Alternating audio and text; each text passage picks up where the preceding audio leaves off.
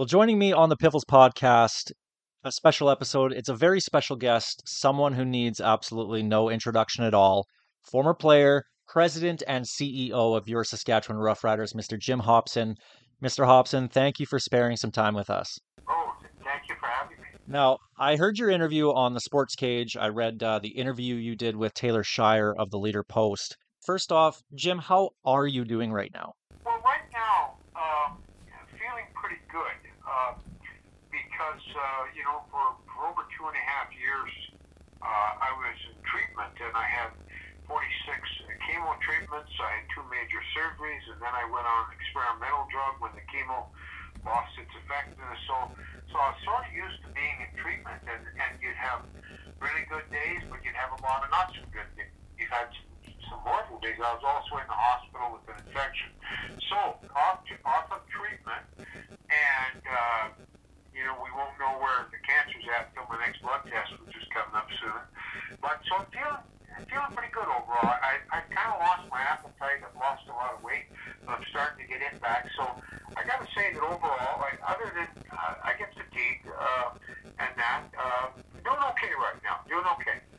Now, one of the things in your first interview recently that really got to me, and I'm already starting to tear up right now, is when you started talking about how much time you have left. For those that haven't heard that interview, how long do you expect to still be with us, Jim? Well, my oncologist and the cancer clinic, of course, they're reluctant to try and be exact because they just don't know, and they've got to look at where I'm at and all that kind of thing. But it could be 3 months. I don't think more than 3 to 6 maybe. But you just don't know. Cancer is unpredictable, and if it is spreading and if it gets into my lungs and so on, things can happen more rapidly. So now, I personally really want to see the Rider team play their first regular season game this year. So that's sort of my goal, is to get into the early summer and see how the Riders are doing and so on. So that's going to continue to be my goal, but we don't know. And I guess none of us know. But in the end, I know that it is finite, and it's not going to be. Miracles happen, but I'm trying to be realistic and plan to enjoy the time I have. That first game, obviously, you're still a fan. You grew up a fan of the team. You played for them, obviously. You're still clearly paying attention to to the team now and what they're doing. And maybe that's where we'll start, is after back-to-back seasons that they've had, 6 and 12. What do you like about this version of the team that we'll see this year? Well, I'm really liking Corey. I was talking with Jeremy about a week ago, and Corey was still here. He hadn't gone home to get packed up to move, and he put Corey on the phone. We had a nice chat. Everything I've seen and heard is a great communicator, but holds himself and his players accountable. Really good defensive coordinator, has done a great job in Toronto and that sort of thing. And I think, and I hear from J.O. and so on, they like the staff that's put together. Relatively young, but a lot of guys with CFL experience and won Grey Cups and so on. So hearing good things. I sent them a note today, the 2 of them, and I said, I like the signings. They're coming pretty regularly now, and they're getting some guys locked up, and of course they still got some work to do. But I did say to them, I said, the signings are great, but at the end of the day, it's wins and losses, and they know that. And but it feels pretty good, and I think fans. I had a good friend who told me that's it. He's done, giving up the season tickets. Well, since Corey signed, he went in last week and he bought a season ticket. So I think Good. a lot of kind of getting excited, and we've been disappointed before though, but. I am a fan. I mean, I became a fan in '66, and I was in high school, and the Riders won the Grey Cup, and little did I did start playing football at grade 10, so little did I know that one day I'd sit in the locker right across from Ronnie and George Reed would become a great friend. Like those are stuff of dreams for kids from Saskatchewan, and so it's been a great ride. It's been Well, you see the coaching staff now, and you have Mark Mueller on there, of course, grandson of Ron Lancaster. You played with Ronnie here. Yep. How cool is it to see someone like Mark, get a real opportunity here in Saskatchewan to further his coaching career and make a big name for himself? I was happy for him. I've followed his career since he was quarterback with Rams and went to Calgary as a relatively young guy and worked his way up and has done a good job there by all reports. I know Huff and Dickinson really like him. I give him credit though, for coming back because being Ronnie's grandson and coming back to the place where Ronnie made his reputation. If he succeeds, awesome. But if he has some bumps in the road, of course he's going to hear about it. But Ronnie was Ronnie never let criticism get to him. Even in his great years, there would still be critics. Ronnie threw a few interceptions. In fact, quite a few sometimes. But he was a winner. He was a competitor. I know when we played together, he'd throw an interception and he'd come back to the sideline and he'd go, "Good as a punt, good as a punt." And he'd take it off and on he'd go. I never. Well, he and George very similar. Unbelievable competitor. Lived to win. He could throw for 300 and some yards and 4 touchdowns, and if we lost, he was not somebody you wanted to be around, but he could throw for 150 yards, and if we won, he was a happy camper. It was all about winning for Ron, and George too. That's who they were. Huh? I've heard this story a few times. Maybe our audience hasn't. Can you talk about the time that you were on kick return coverage? Actually, kickoff coverage is what happened. It was we're down in Hamilton, second game of the 2 games we used to play down there in 4 or 5 days. It was hot and muggy. And Pete Wysocki, who went on to have a great career with Washington in the NFL as a special teams guy and now linebacker, he was whipped, and he came to me and he said, "Hockey, you got to take me, you got to take my place out there." So I went out. We covered the kickoff, and nothing was said at that time. But when we had our film study after we got back, the coach was going, "Who's 52? Who's 52?" And he said, "What are you doing on kickoff coverage?" I said, "Well, he needed a break." He said, "I don't care. I never want to see you on kickoffs." It was kind of bad because there was a line of guys going down, and here I am chugging along, about 5, 8 yards behind everybody. But anyway, it's funny the things you remember, but those kind of things. Another one that was we were actually playing in Calgary in '76, last game of the season. We had to win to get home field, and I was starting at left guard playing against John Helton, and I had the great infamy when I took 3 penalties in a row. I got called on a screen and pulled out, and Joe Forzani was the linebacker. And just before I got there, he turned his back on me, so I really had no opportunity.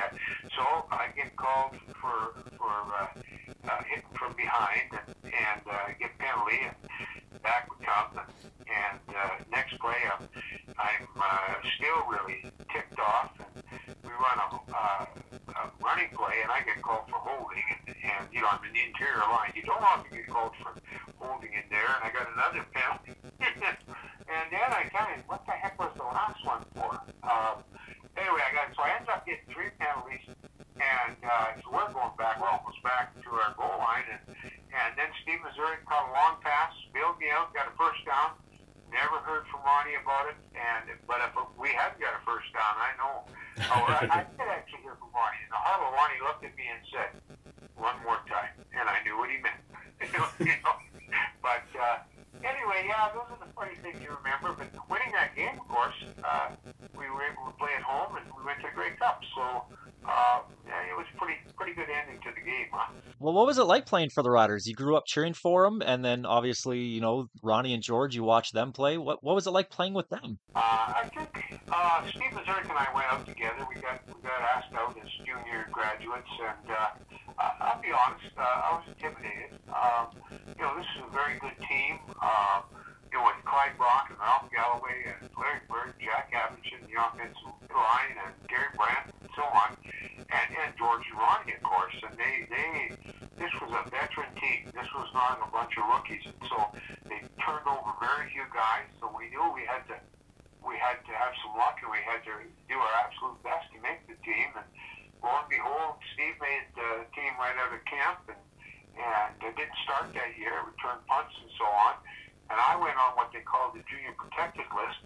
And then on the 15th of September, they had to make a decision, and they put me on the roster. So, I gained confidence. I learned that year. And in the next year, 74, Jack Abington was out with a knee injury and had an operation. And I ended up starting right from day one in our exhibition season. And I started left guard, and I also started 5 games at right tackle. So, to go from, being a junior player to starting in the CFL on the Saskatchewan Roughriders, that was a pretty big deal. That was a very big deal.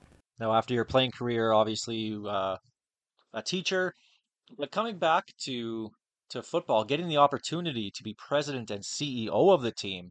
First off, how did that come about, and were you terrified at that at all? No, I wasn't, but it was interesting. I actually was teaching my last couple of years with the Riders up in Hopson, started there in 75, and went on to have a 30-year career in education as a teacher, principal, and director of education. And I loved it. I absolutely loved it. And I told people that my working career would have ended after education. I'd have been very proud of what I was able to do and had great memories and so on.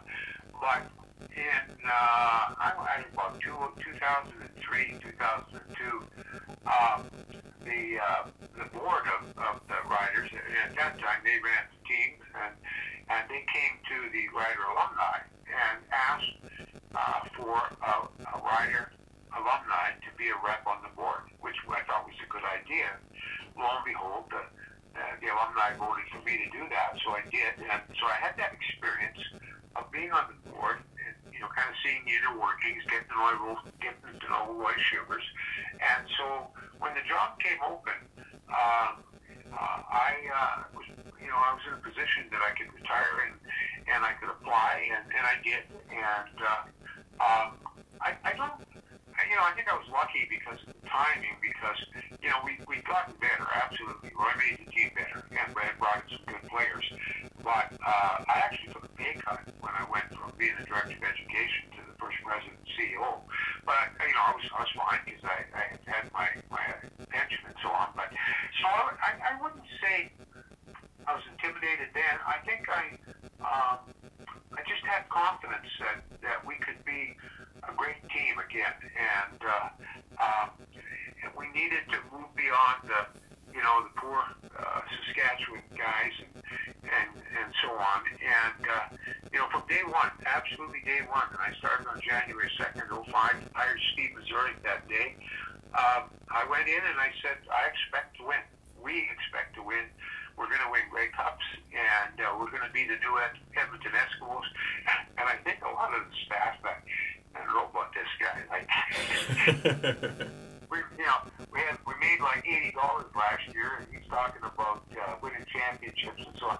Like that, as CEO, it's no different in education or football. Your job is to make sure you get the right vision, and once you have that vision, build the right culture, hire the right people, and hold that vision up every day as to where we're going. And so, I preach that from day one, that we're going to be a great organization, and we're going to win, and so on. But was it easy? Oh, I'd be lying if I said it was easy, because I really, it's funny. I know that we had conflict, Roy and I, and he didn't leave saying nice things and so on.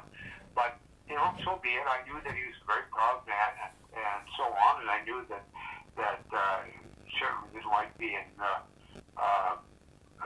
fired by some former teacher.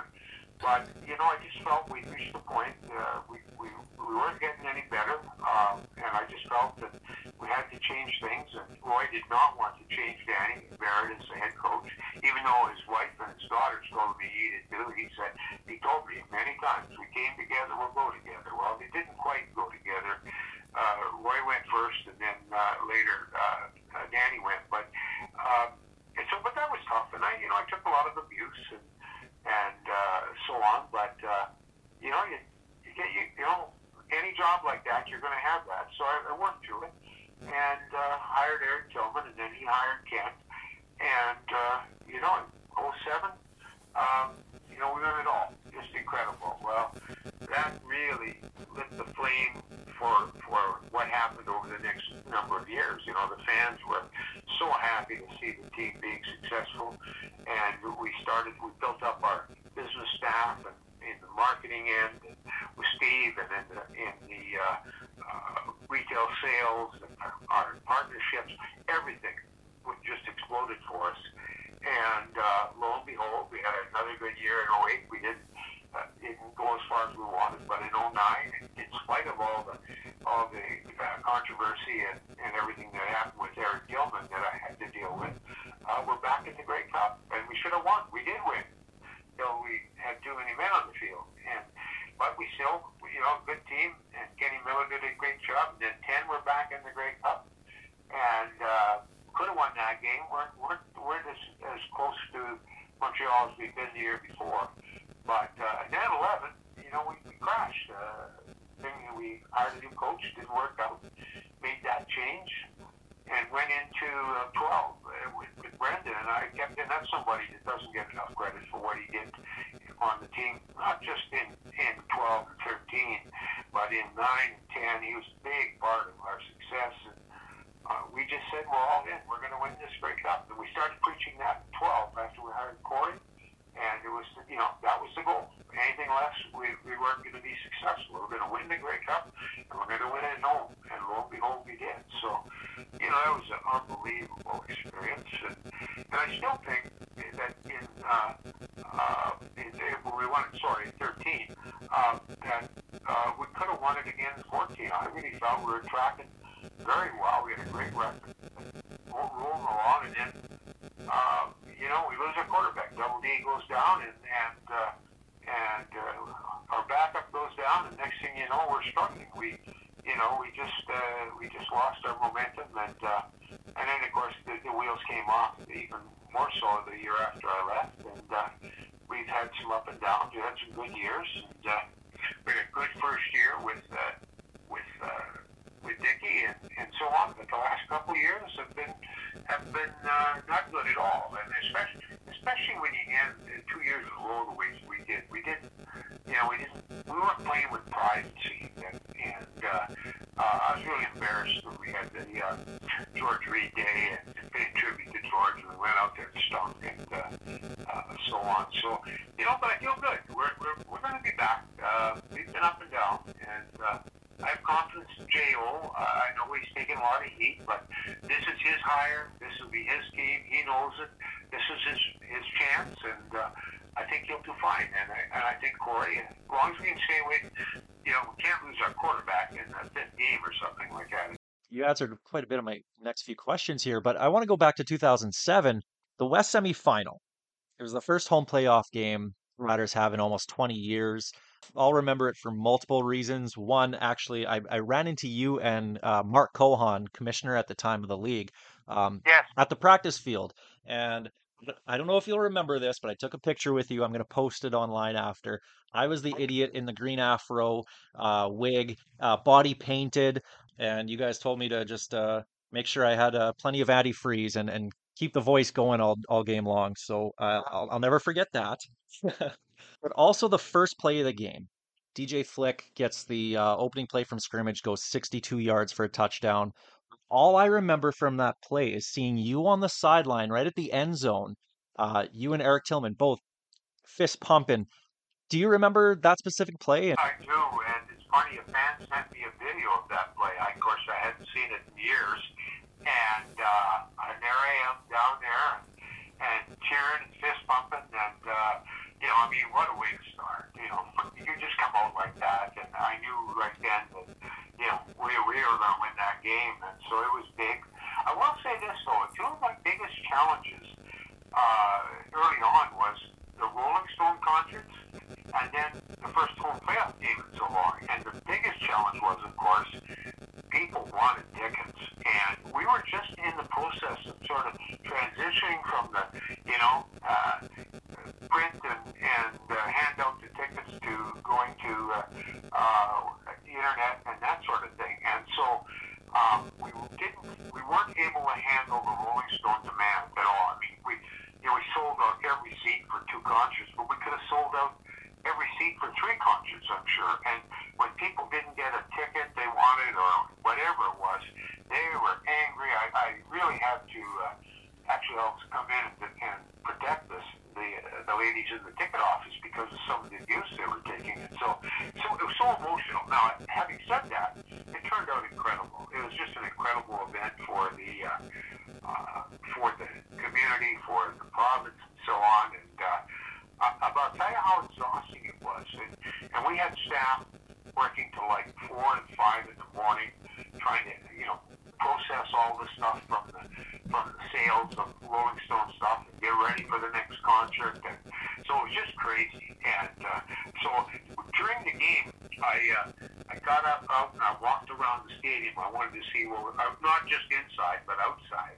And I walked outside, and a young guy was sitting on deck in one of the houses across the street, and he goes, "Mr. Hopson, what are you doing out here? Concert's in there." And I'm going, "Yeah, I just checked. How are you enjoying it?" He says, "We're loving it. We're loving it." And so that was good. But I'll tell you how tired it was. I actually got invited to Mick Jagger's post-concert party, and I didn't go. I went home. No. And people look at me like, "Are you crazy? Like, you didn't go?" I said, I was done. But the other one was the 07 when, and this was, I felt so bad, and I actually went out there and personally talked to so many of the people, but they lined up early in the morning, and they were anxious to get their tickets, and they're ready to go. And then, of course, the people online got in there, and the tickets were gone by the time, they processed a lot of the people there in person. And, they were upset, and I don't blame them. And but I went out there and talked to them and said, "Look, if there's anything we can do for you, you leave your name, and if we have more tickets come available, that sort of thing."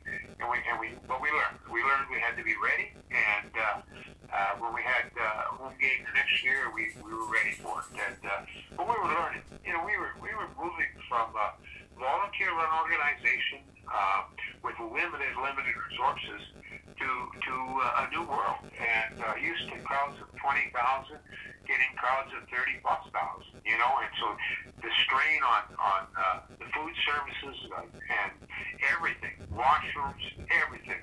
And what, I love the old Mosaic, but it wasn't the easiest building to operate given how old it was and everything going on, but it was good. We got there, and now when you go in the new stadium, it's kind of hard to believe that we once played at the old stadium. A lot of good memories there, So those are the kind of challenges you experience that you just gotta meet them head on and take the heat and make sure you do better. When you took the job as president and CEO, obviously with the team only winning, 2 Grey Cups prior to that, probably not a lot of pressure on winning, but now that culture has been set, how much pressure is someone like Craig Reynolds under right now? A lot. I still talk to Craig quite often, and the expectations, with the success we had, and he's had some success. We went forward, but in the new stadium and everything, it's challenging, and he knows it. He's well aware of it, and he knows that the answer is we need to win. That's the cure-all, and I think they do so many things well now. The game day and all of the things that go on in the stadium, the involvement in the community, and so I think they're running a good business, but that's not enough. You gotta win, and he knows that, and so the pressure's there, but he's very optimistic this year. So I'm hopeful that we can make the playoffs, and I think if we do that, this year the fans will be with us and build from there. And look at what Montreal did. They, in 1 year, really turned it around with our old quarterback and offensive coordinator, which no words up. I have two more for you. I know we're going a little bit long here. I want to get to your call to the Canadian Football Hall of Fame in 2019.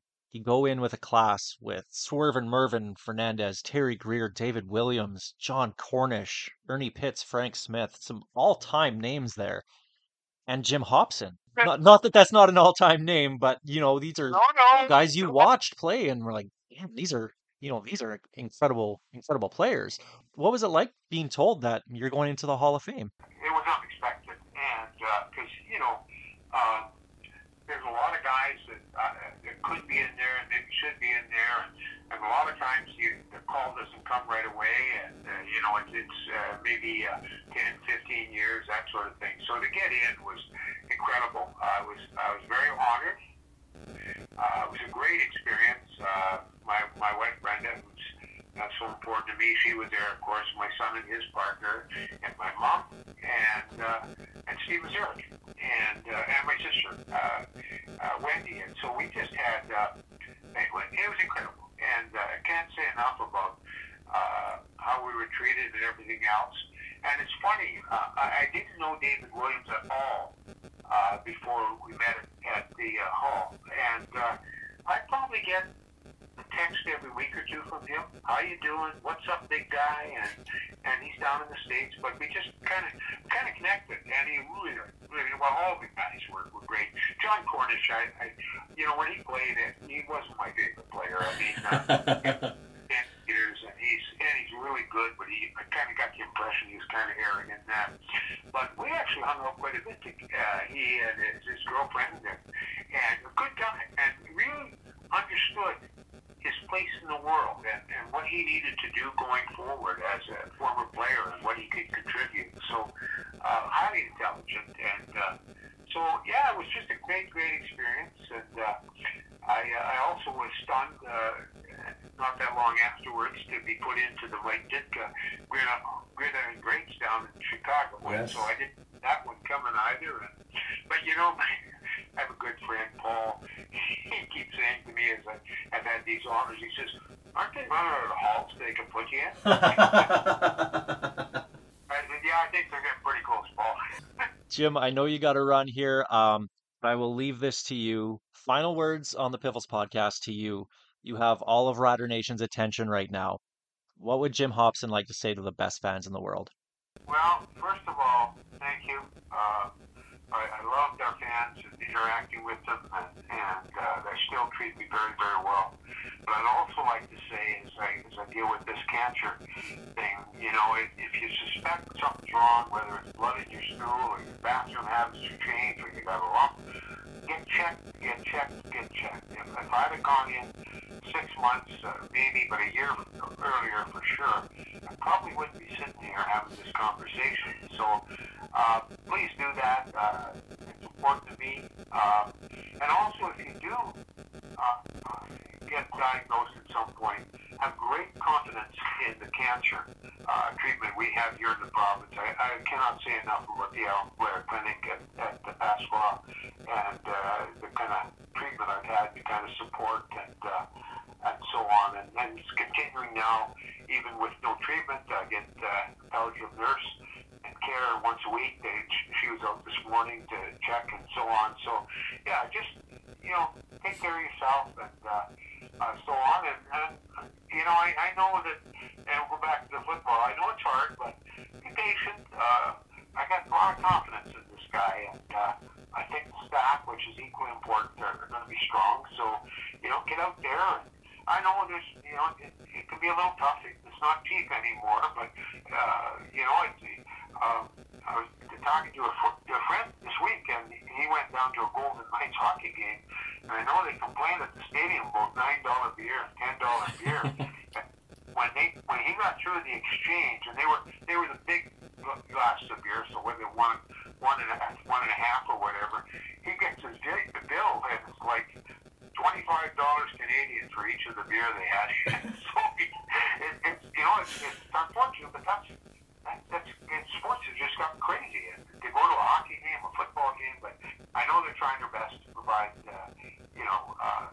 good value, and continue to work at that. And but you know what? Again, if you're winning, people don't get that upset about the price of beer. Huh? That's absolutely right. Mr. Hobson, thank you so much for your time. I mean, like I could keep going for hours, but I know you got to get going here. Thank you. I wish you all the best, and we'll see you at that first regular season game this year. Appreciate it very much, and all the best going forward. Okay.